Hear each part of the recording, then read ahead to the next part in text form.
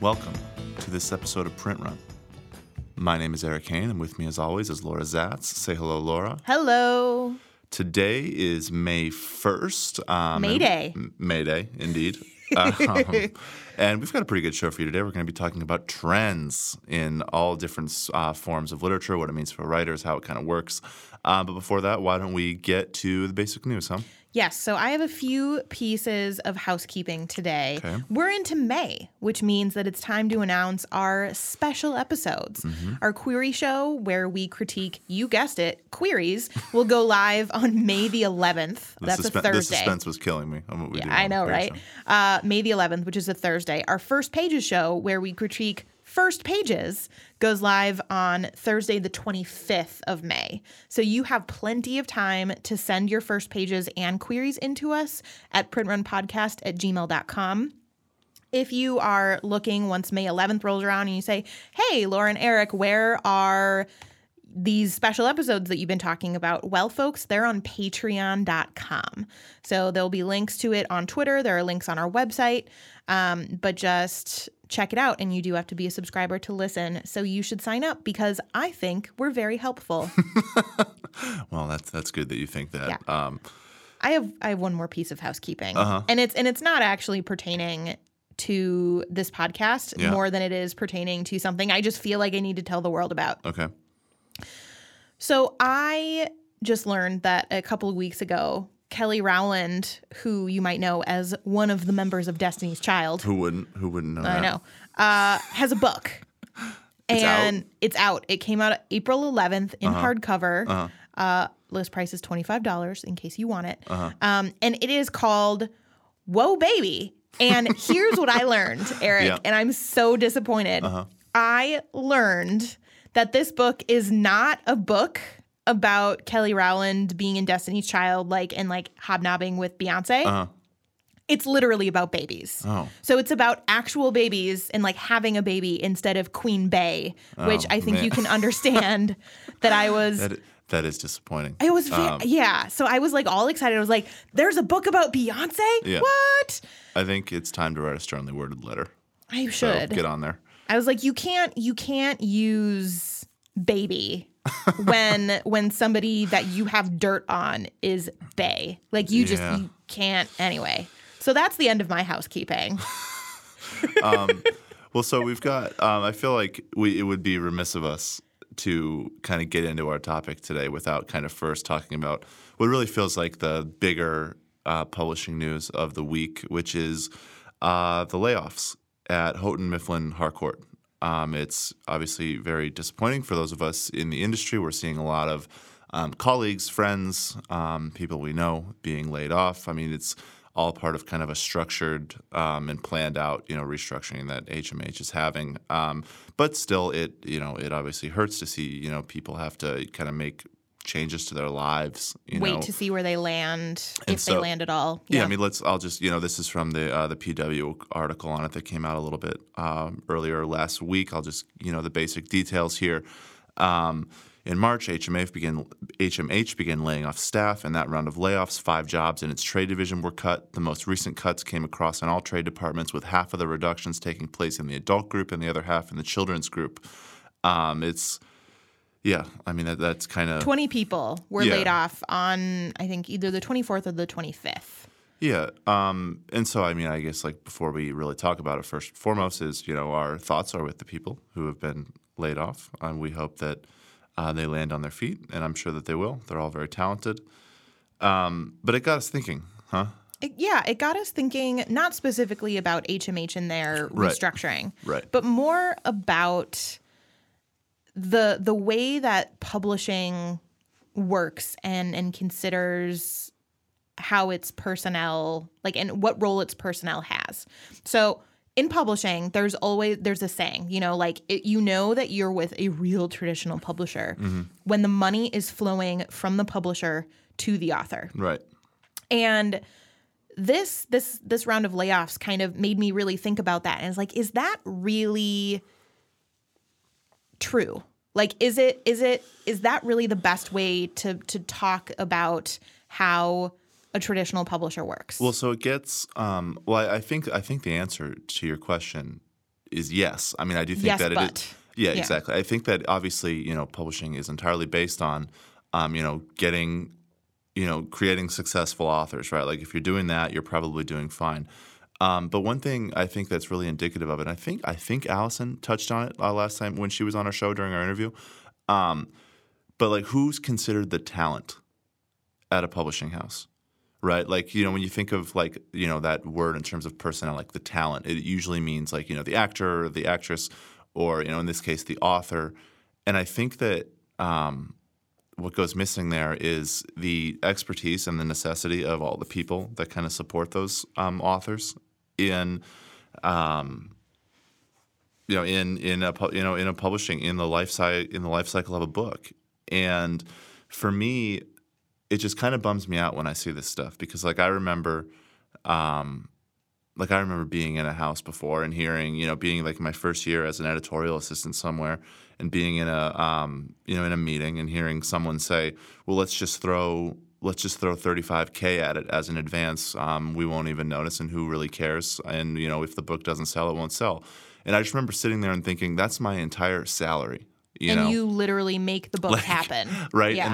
And they're willing to take that amount of cash. And obviously, there's it's not apples to apples when it comes to that sort of stuff. And authors are very deserving of that money. Yeah, also, and that's what's interesting, right? Is like when we did like our episode about the Build-A-Press, people kind of got in touch with me, and I got a lot of really thoughtful notes about how it kind of sounded like I didn't want to pay authors or something, which was very far from the truth. But I think what I was trying to prioritize though was this idea that the editors are what kind of and people in house are what kind of keep the lifeblood of these places going, and it just bums me out to see layoffs because it's not as though book acquisition behavior is going to change that much, right?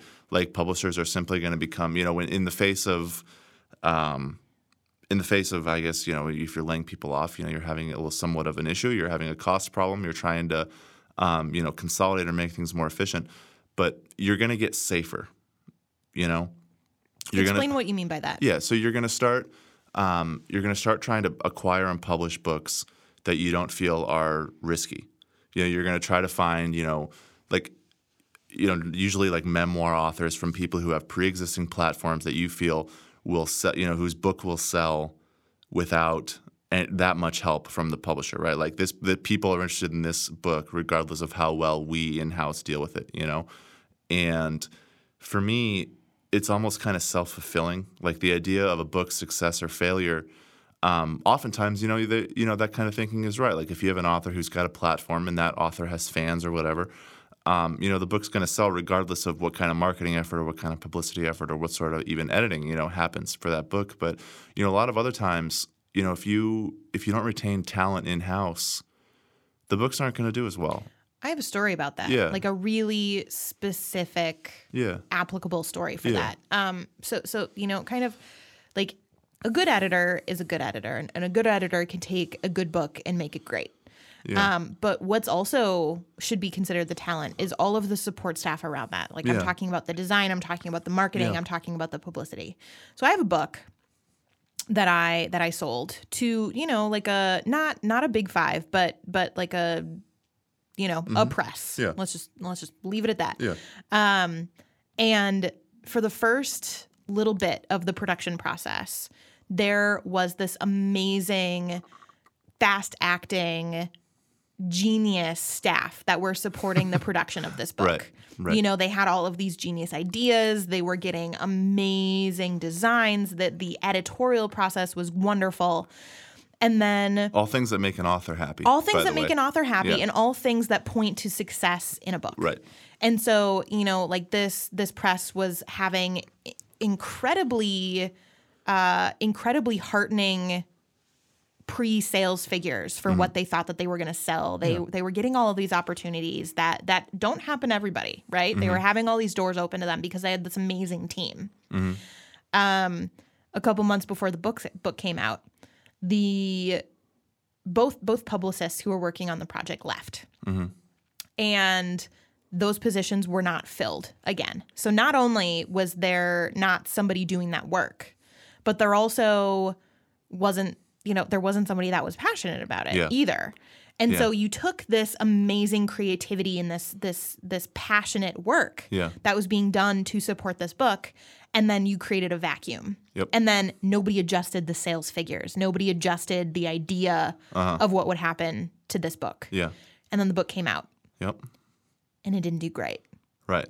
because there was no support around. There was nobody enacting all of the things that had been thought of Yeah. 6 months before the book came out. Well, and so that's that's interesting, and it kind of speaks to what I'm thinking of as sort of like this self-fulfilling prophecy, right? It's like a publisher looks at itself and thinks these books or this program we have isn't quite working as well as we want, and the solution is never, or it's rarely to, okay, what can we, how do we, change, our approach or editorial strategy or whatever. It's who can we, how can we consolidate the staff?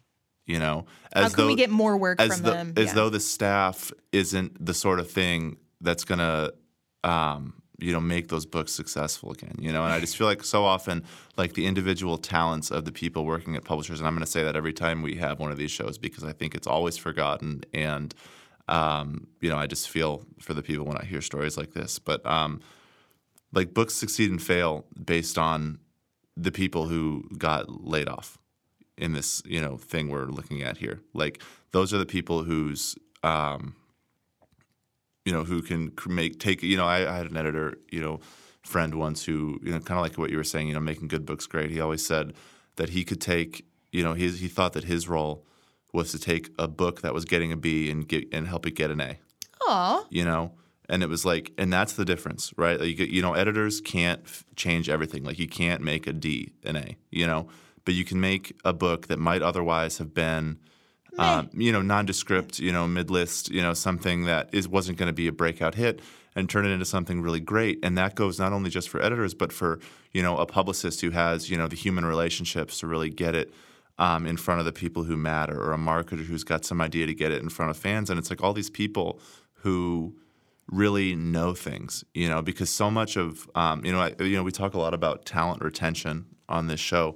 And one thing that I think is so key that gets lost in the conversation about turnover is the idea of institutional knowledge. It's like when you're constantly changing people, no matter how brilliant the people you're bringing in are, you're losing someone who really knew the house, knew the processes, knew about the specific project. Exactly. Knew the book. Like how frustrating has that always been? Like I've had that happen a lot. It happens all the time. Where you're working on something and you've got this kind of team around it that's really passionate, and then someone else comes in, like you were just saying, who just doesn't quite care as much through no fault of their own. They just haven't been staring at it as long as this other person. And like that passion and that that drive, it really matters. And I think that a lot of the time, I guess my point here is that, publishing is and always will be, about authors and their books.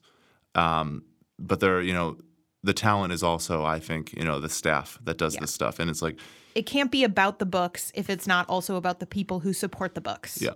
And and this is just a big, sort of event session to just kind of say once more that, I just wish the best for all these people who have been laid off. I have one final kind of parting point on that. I hear a lot from people in the publishing industry and people in the book selling side of things that, like advertising and publicists gets books into bookstores, but it's booksellers that get books out of bookstores, which means gets it sold. Yeah.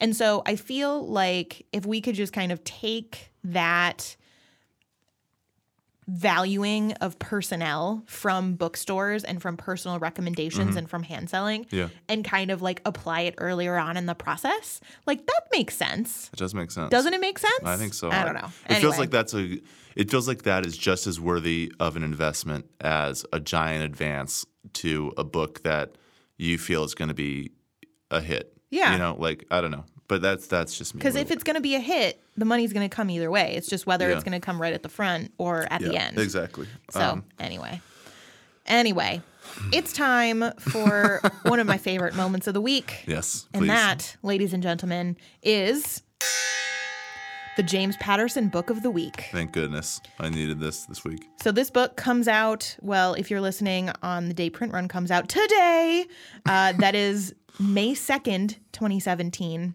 Mm-hmm. So this is one of our book shots books. Book shots. It is, of course, by James Patterson and with Jassy McKenzie. It has a new sticker on the cover, so you know it just came out. I'm looking at the cover now. A new sticker. Yeah, it's not really a sticker. It's printed on there. It says new. It's like a little badge that says new. Yeah, I don't know what that's about, but I like it. Well, it's so hard to know which James Patterson books are new. That so is accurate. That's probably why. Yeah. There's different rules for these James Patterson books. There are, and you know what? We can blurb ourselves. We got to remind the readers which are new. Like it's wild. And there are genius people supporting James Patterson who know all of these crazy rules. Mm-hmm. And if they were to get let go and they were to hire somebody else, they wouldn't know the rules, and then we couldn't talk about them on this podcast. Okay, let's have the book. So this book is Private: Gold. Private Gold with a colon in the middle. Mm-hmm. Here's the blurb. Money, betrayal, murder.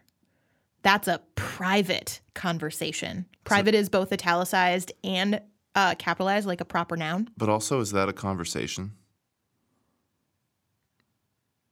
Maybe?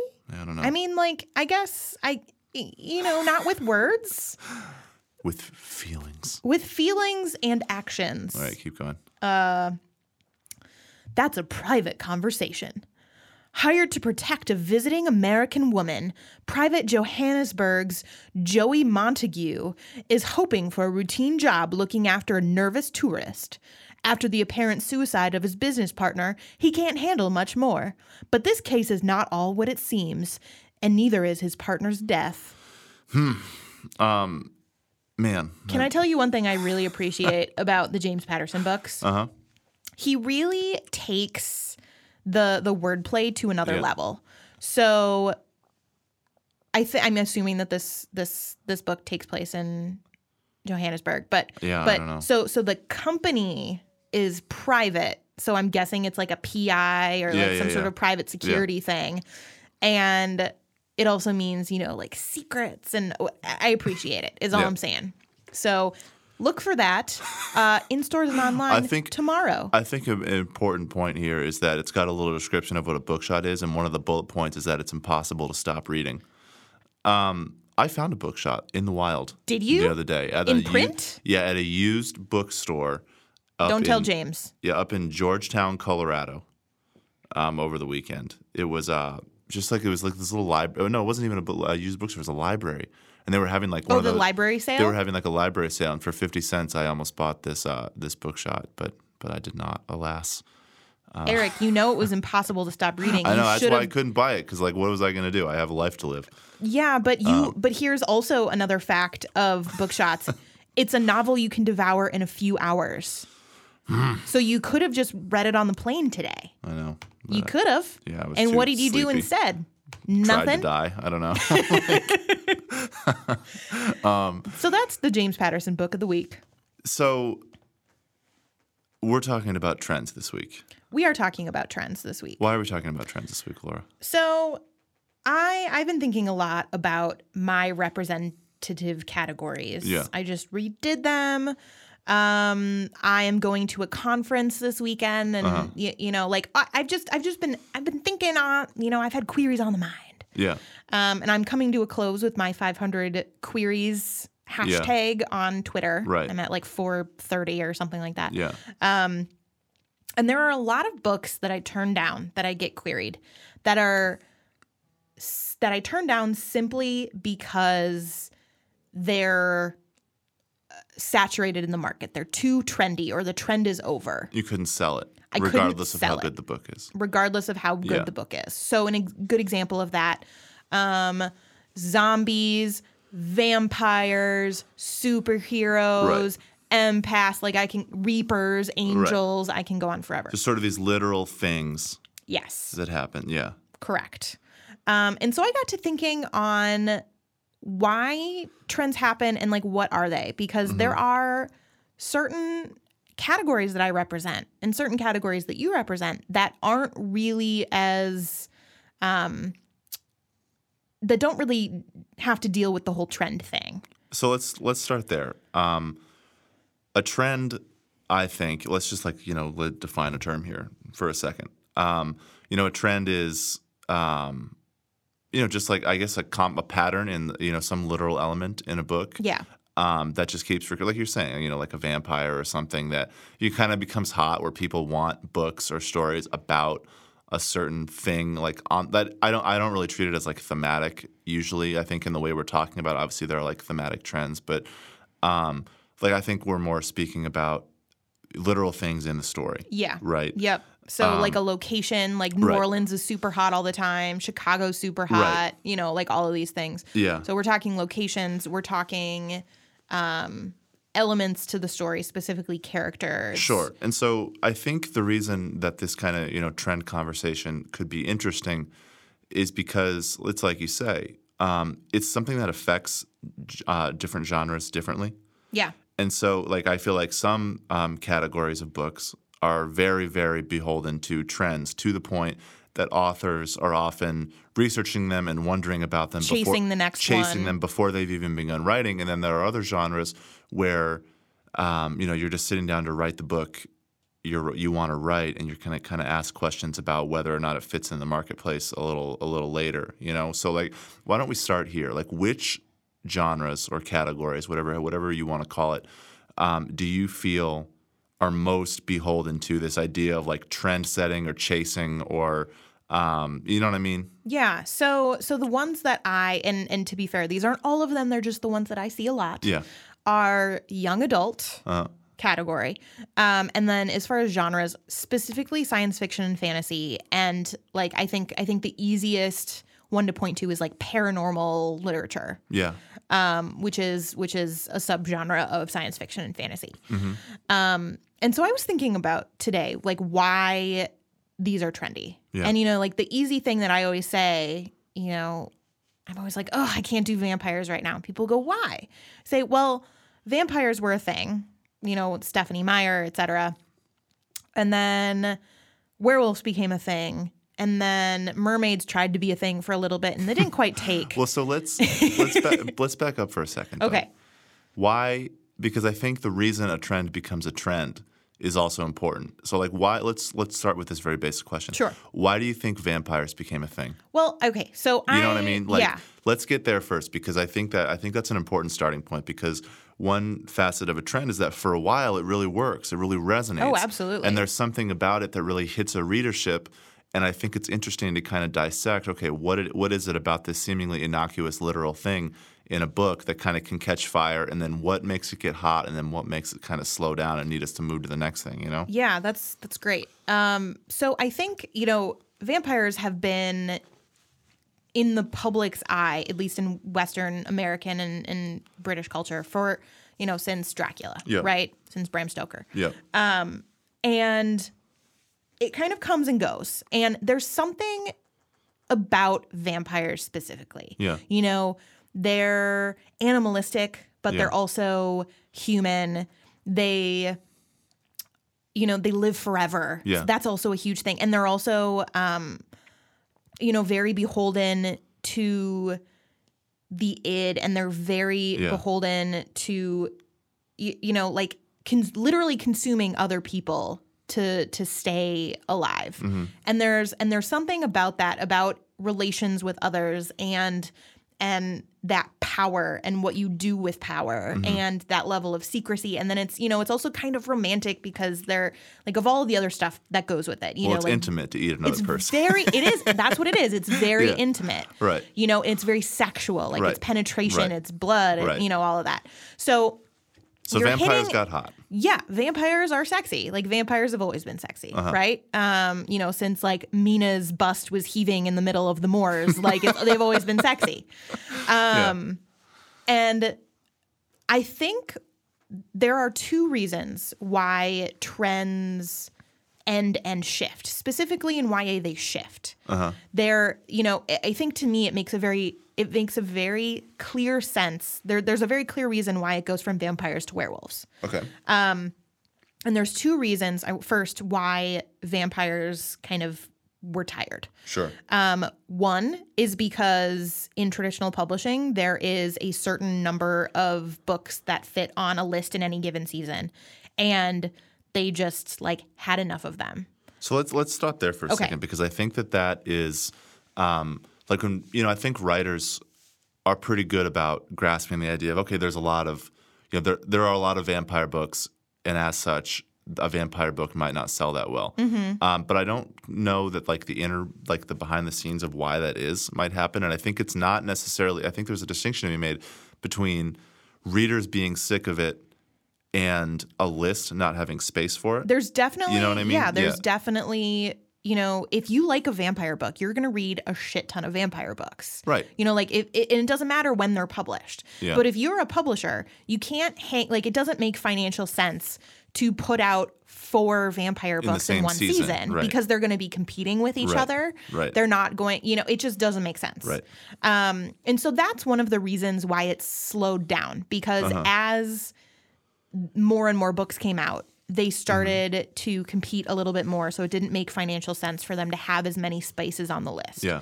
The second reason why it stopped being trendy is because there were so many books that for the short period of time, the stories stopped presenting a fresh, exciting new side to the lore and the legend. Yeah.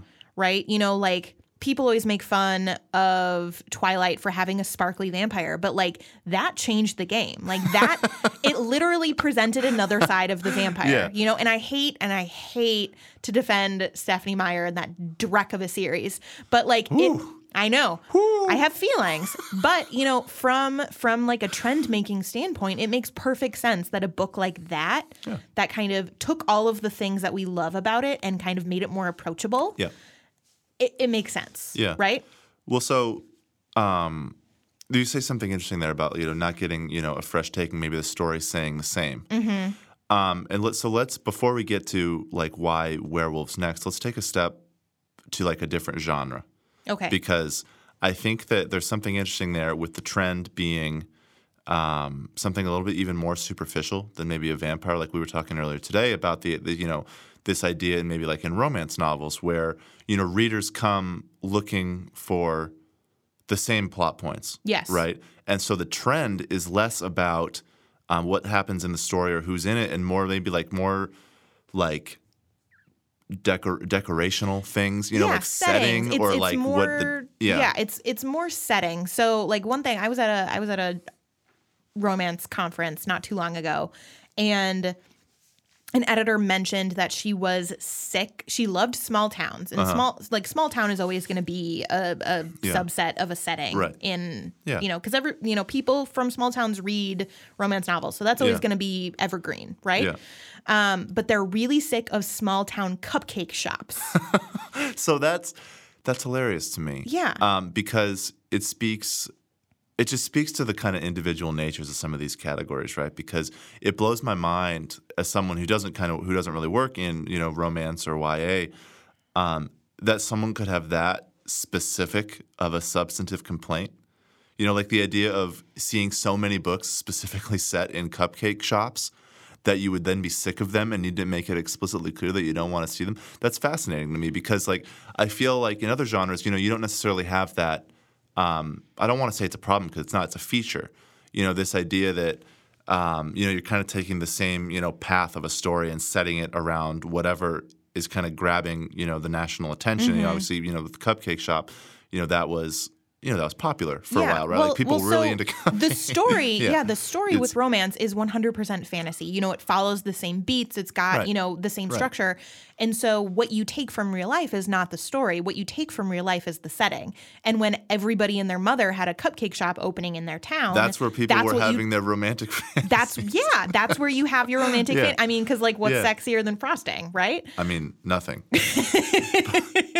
but no, that's really interesting. And I think that so you get, in that genre, or that, I don't know, wouldn't know. It's a genre. Genre category. But the shift in trends it's sort of peripheral, right? Yeah. You're kind of taking the same thing and setting it in different sort of places, giving it a little flavor based on It'd where you be are. just as easy to take that book, like if the editor really loved the book, but it was set in a cupcake shop Yeah. and they already had a cupcake shop book, they could go, could you turn it into a pretzel and sausage place? Yeah.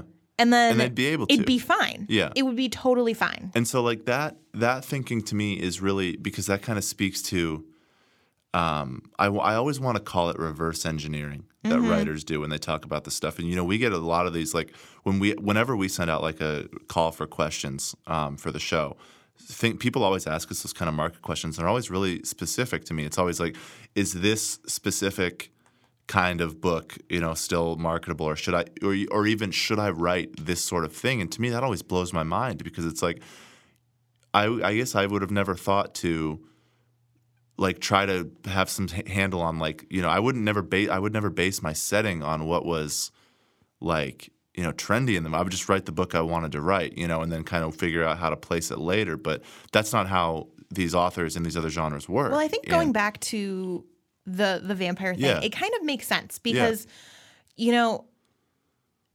don't want to write something that's already been written before. And like with vampires, for example, there was a real sense for a really long time, and it kind of still is. I'm going to give it like 3 or 4 more years.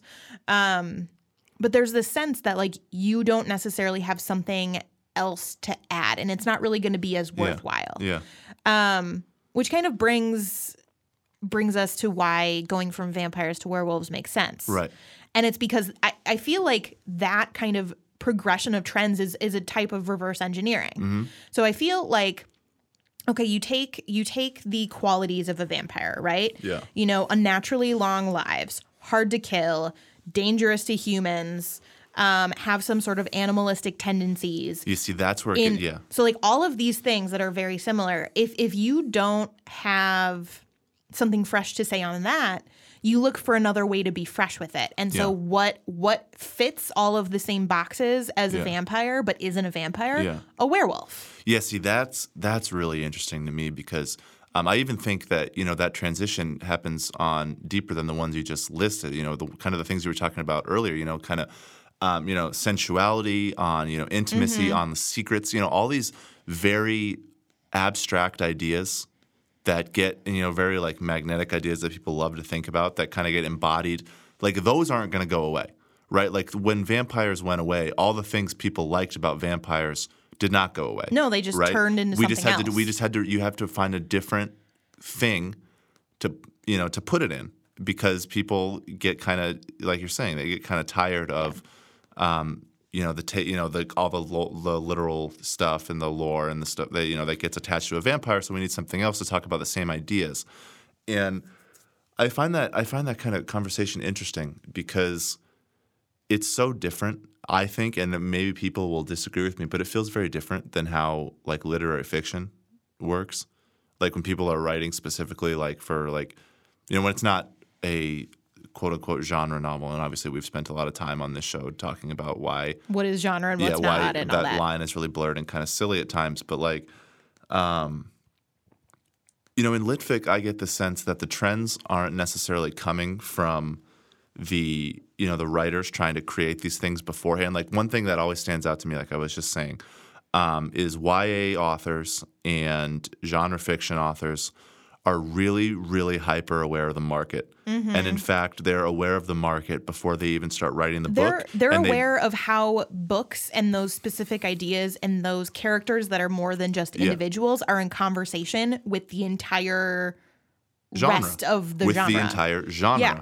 Which is probably something, that probably speaks somewhat in there to the definition of what genre means. Yeah, but, they're in conversation with every other work. So like that kind of thing feels way more heightened in those categories, as opposed to litfic, which to me feels like people are more just setting out to write the book. They feel, they're doing less like market research, but like no one's basing their quote unquote great American novel, based on how Lincoln the Bardo is exactly they're not like trying to crowdsource their thematic ideas. They're just writing, and then they're going to try to figure out how to place it later. And I mean, I think that what that leads to is the trends in literary fiction end up happening way more on the acquisition side or the agent and editor side, as opposed to the writer side, because to me, it seems like everybody's kind of writing all the books that they're going to write. And I'm not sure that shifts as much as people's taste, like on the professional side. So give us shifts. an example of a kind of litfic style trend. Well, I mean, you and I were talking about this earlier, but like,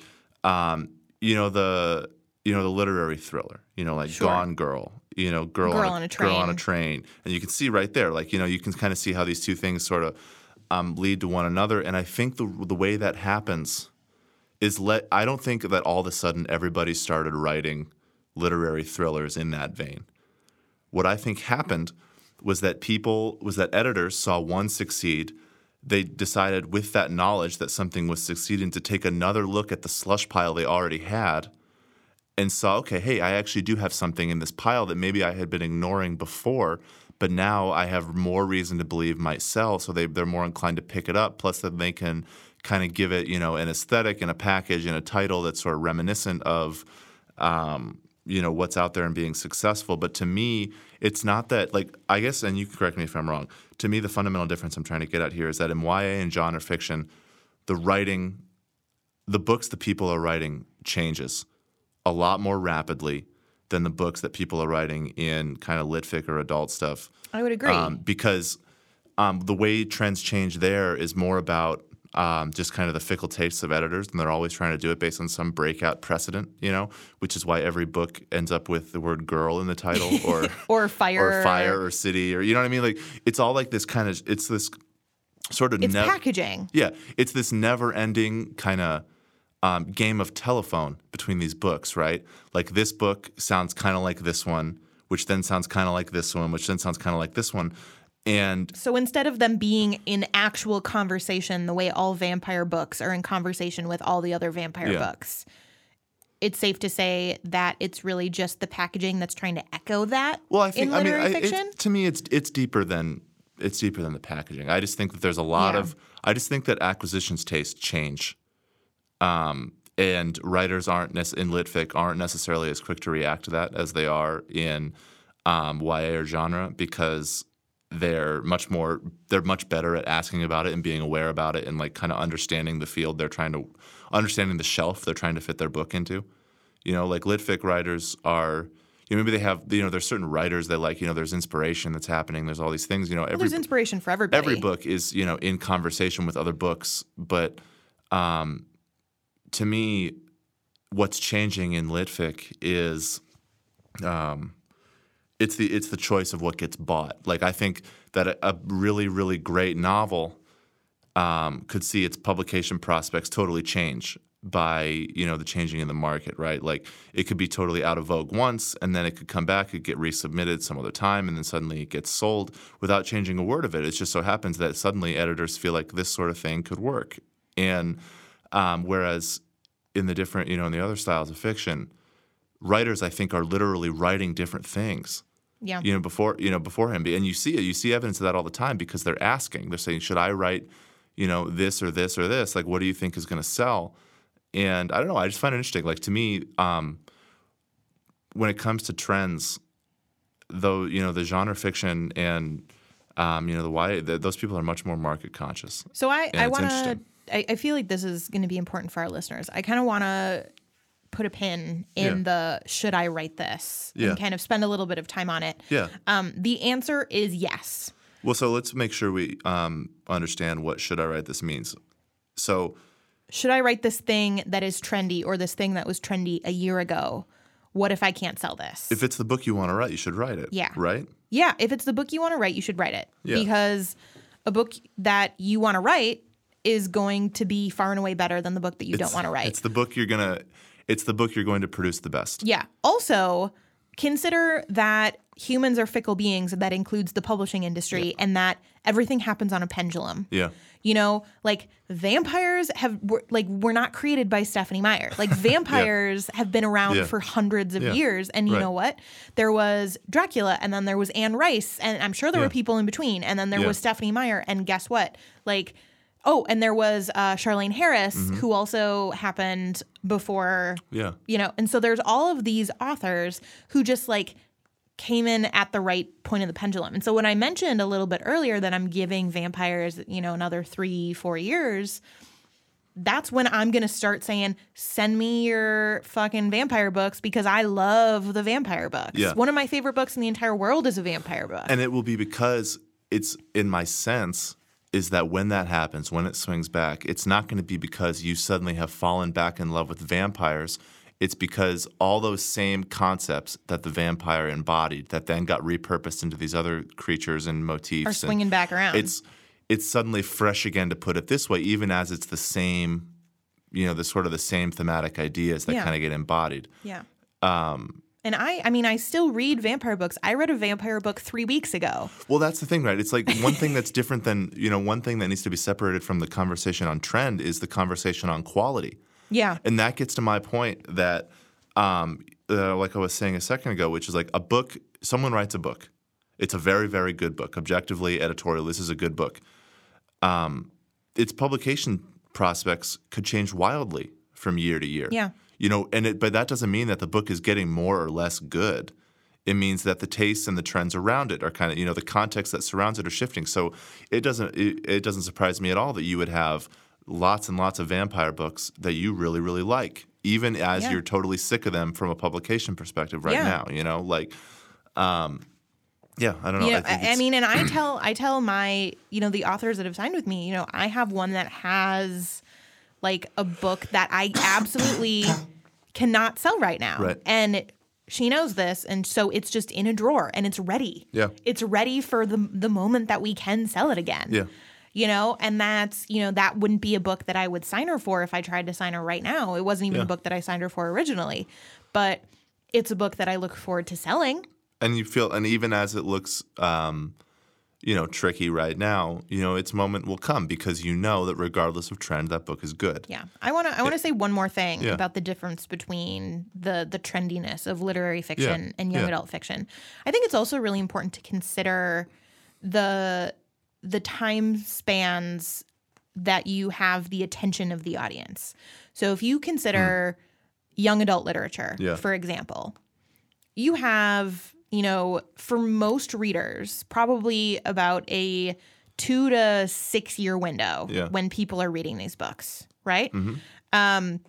And so it makes sense that there are fewer spaces in the publisher's list and there are fewer spaces in a reader's TBR list for a book about XYZ thing. Mm-hmm. There's just not enough space. Whereas, you read, adult fiction, presumably from the time you're a teenager all the way until you die. Yeah. Like that's a really, really long time. And so there isn't that kind of frenetic need to chase all of the purchasing power that a teenager might have. Yeah, that's a really interesting point. Yeah. So especially if you're writing, if you're writing stuff for children and you're writing stuff, that definitely is prey to that trendiness, like just give it a little bit. You're going to be alive a lot longer than these trends are. Well, that's the thing, right? It's like, so I guess there's something hopeful about it, right? Because you see people get so frustrated or they say, oh man, I feel like I've written this good book, but it's just not in vogue right now. Or I just missed the window. And that's the other thing, right? It's like trends happen, or you see the end result of trends like a 2 year. years. Yeah, a year after all those decisions have been made. Yeah. Right? You didn't just miss the window. Exactly. You're way exactly. far. And the problem with it is you don't see it when the books are being bought. Like all those vampire books got bought well before you saw any of them, and then they all came out, and then all the writers who weren't in these, in-house publication meetings, realized, oh, hey, these books are selling. These books are great. I want to write these. And it's like, well, it's tricky to chase trends because you're already behind. You're already behind. And that should be freeing in a way. It's like just write the book that you've got and just trust that its moment is going to come because moments are constantly changing. And if you're constantly in conversation with the genre that you're writing, you're going to kind of intuit those trends anyway. Yeah. Like you don't need for me to tell you that werewolves came after vampires. You don't need me to tell you that. It. You can feel it. Yeah. You can like if you are thinking hard about what it is that you're reading and what it is that you're writing, like you'll figure it out. And like ideally you'll be on time. Well, so that kind of gets, the last, kind of on the other side of the coin here that I think is worth mentioning is, I work with a lot of sort of adult, almost academic nonfiction, right? Which I want to know about this. I'm excited about this. yeah, I know. Which wouldn't necessarily, you wouldn't think, totally fall into, this sort of conversation about like little poppy trends, but like it's, these same kind of conversations happen. It just happens in a totally different way. Like for me, with like romance, the trends are sort of circumstance and context based or setting based. With genre fiction, it's about these, the creatures and kind of the different ways of representing these kind of timeless ideas.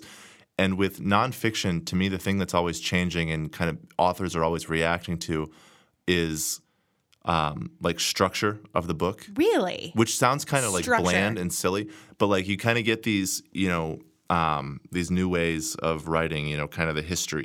Everyone always, I get a lot of history and stuff, and like that book, Salt came out. I forget when it was a few years ago. Is Salt about literal salt? Yeah, so it's a great book. I think it won something, but it's about the history of, it's like using this idea of salt as a means of telling the entire human history, right? Like the idea is kind of like an object history, right? Like you use this one item to sort of tell the history of the world. And so suddenly like the trend was not salt. But the trend became, okay, object history. And, if I'm a scientist, then I'm going to write about this specific scientific thing that kind of tells the story. If I'm a historian, I can pick something else. Or like, every author thinks, in nonfiction. I can write about hats instead. Right, exactly. You get these kind of weird that don't have anything to do with one another in terms of content, but, structure is constantly changing around whatever's popular. Yeah. Like everyone thinks they've written Guns, Germs, and Steel in nonfiction, Or everybody writes like Mary Roach because they pick one central subject and then they have little essays surrounding that subject. Exactly. So it's less about the trends in nonfiction, and I sign a lot of authors who I think are talented and have written other things, but don't even have like a book proposal or anything yet. Oh, that's right. Nonfiction, the books aren't already written. Which is interesting because you end up like when you talk about reacting and being able to kind of move swiftly based on trends, you can do it a lot faster in nonfiction because you don't have to have written the book. So like I have some authors who it's like we've sent something out.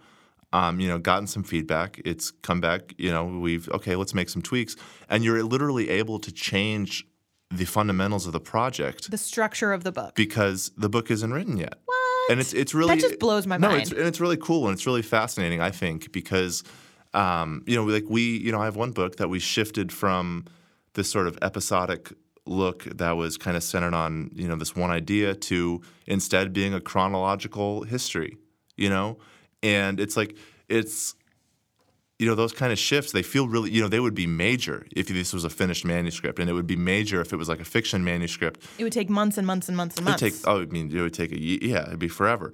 But like in a proposal, in a proposal stage, you can kind of tweak this stuff. And so like, I don't know, I find that kind of stuff really interesting, chasing trends in nonfiction because it can happen so rapidly and so fast because the whole idea is just simply to think of the books. Like, you don't have to have written anything until someone says, yes, I want to see that, which makes it fun. It makes it scary. It means that you got to, you can promise huge things and then suddenly have to deliver them. Like you can bite off more than, I've worked with a lot of authors who wrote these proposals for just these grand things that were kind of, in some tradition of whatever big book it was. I can think, so I was a science editor for a while, right? Mm-hmm. And everyone... this was at Oxford, and Oxford is the original publisher of Richard Dawkins. And a lot of the authors we submitted were always using him as a comp, right? Like they were like, I've got this book. It's kind of like the Dawkins book. And it's like... It's real hard to be Richard Dawkins. And it's like, that sounds fine on paper. And, you read these proposals and you get all exhilarated, right? About like, oh man, this book is the Dawkins book. And then it's like, it's fine to write a proposal saying you're going to do that. And then it's another thing to write the book, And so oftentimes, like, the real work, like nonfiction, some of the editing, it can be pretty laborious. Speaking of talent, yeah. Because you have to, because all of nonfiction is bought on a promise, right? And like usually there's like a sample chapter, an introduction or something, but like that's not the book. Like, And, nonfiction is like more expensive. So you're constantly asking the question, would someone pay $30 to read this chapter? You know what I mean? It's like, but anyway, like the idea as it relates to trends is that, it kind of hinges less on literal stuff. Like, no one else, I don't think, wrote, it's like, here's a different take on salt. It's here's a different, here's using that book's structure to my own completely separate subject matter.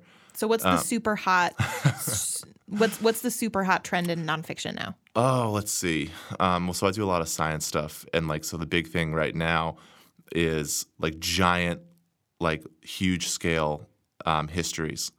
Like, when you say huge scale, I mean going like from centuries, then and now, like evolutionary histories or like geological histories, or like like the Elizabeth Colbert book recently, though I'm reading it right now. It's called like The Sixth Extinction. Kind of takes a look at this whole stretch of geologic time and kind of talks about, basically using, like, to me, what seems in is like giant wide lenses and you being able to kind of talk specifically at different points and going at this like breakneck chronological pace while also being specific. I'm seeing a lot of that right now, at least as it pertains to specifically science. I mean, that's going to be different. Obviously, when I'm talking about a very certain kind of nonfiction, like that's obviously not true of, memoir or lifestyle books or any of the other hundreds of nonfiction categories. I'm kind of talking about the more academic stuff. But it's interesting to watch people react so quickly to those kind of things. I don't know. Interesting. Well, should we do a right tip? I think we should. So our right tip this week is pretty simple. Just explore your writing style. Mm-hmm. Every book is different. Every writer is different. And, I will say over and over and over again that there's no right way to write a book except what gets it written. Yeah. Right. And so I have an author who would always just kind of write flying by the seat of her pants, and then has recently gotten the opportunity to write via outline. And has decided that that's the way that she's going to write all the books now. Yeah. I know other authors who it makes more sense in their brain to write the synopsis first, but that's not something that developed until a couple of books in. Right. And so, for you, one way to write might work, only one way. Mm-hmm. Some of you, all of them might work. Some of you might, it might depend on the project.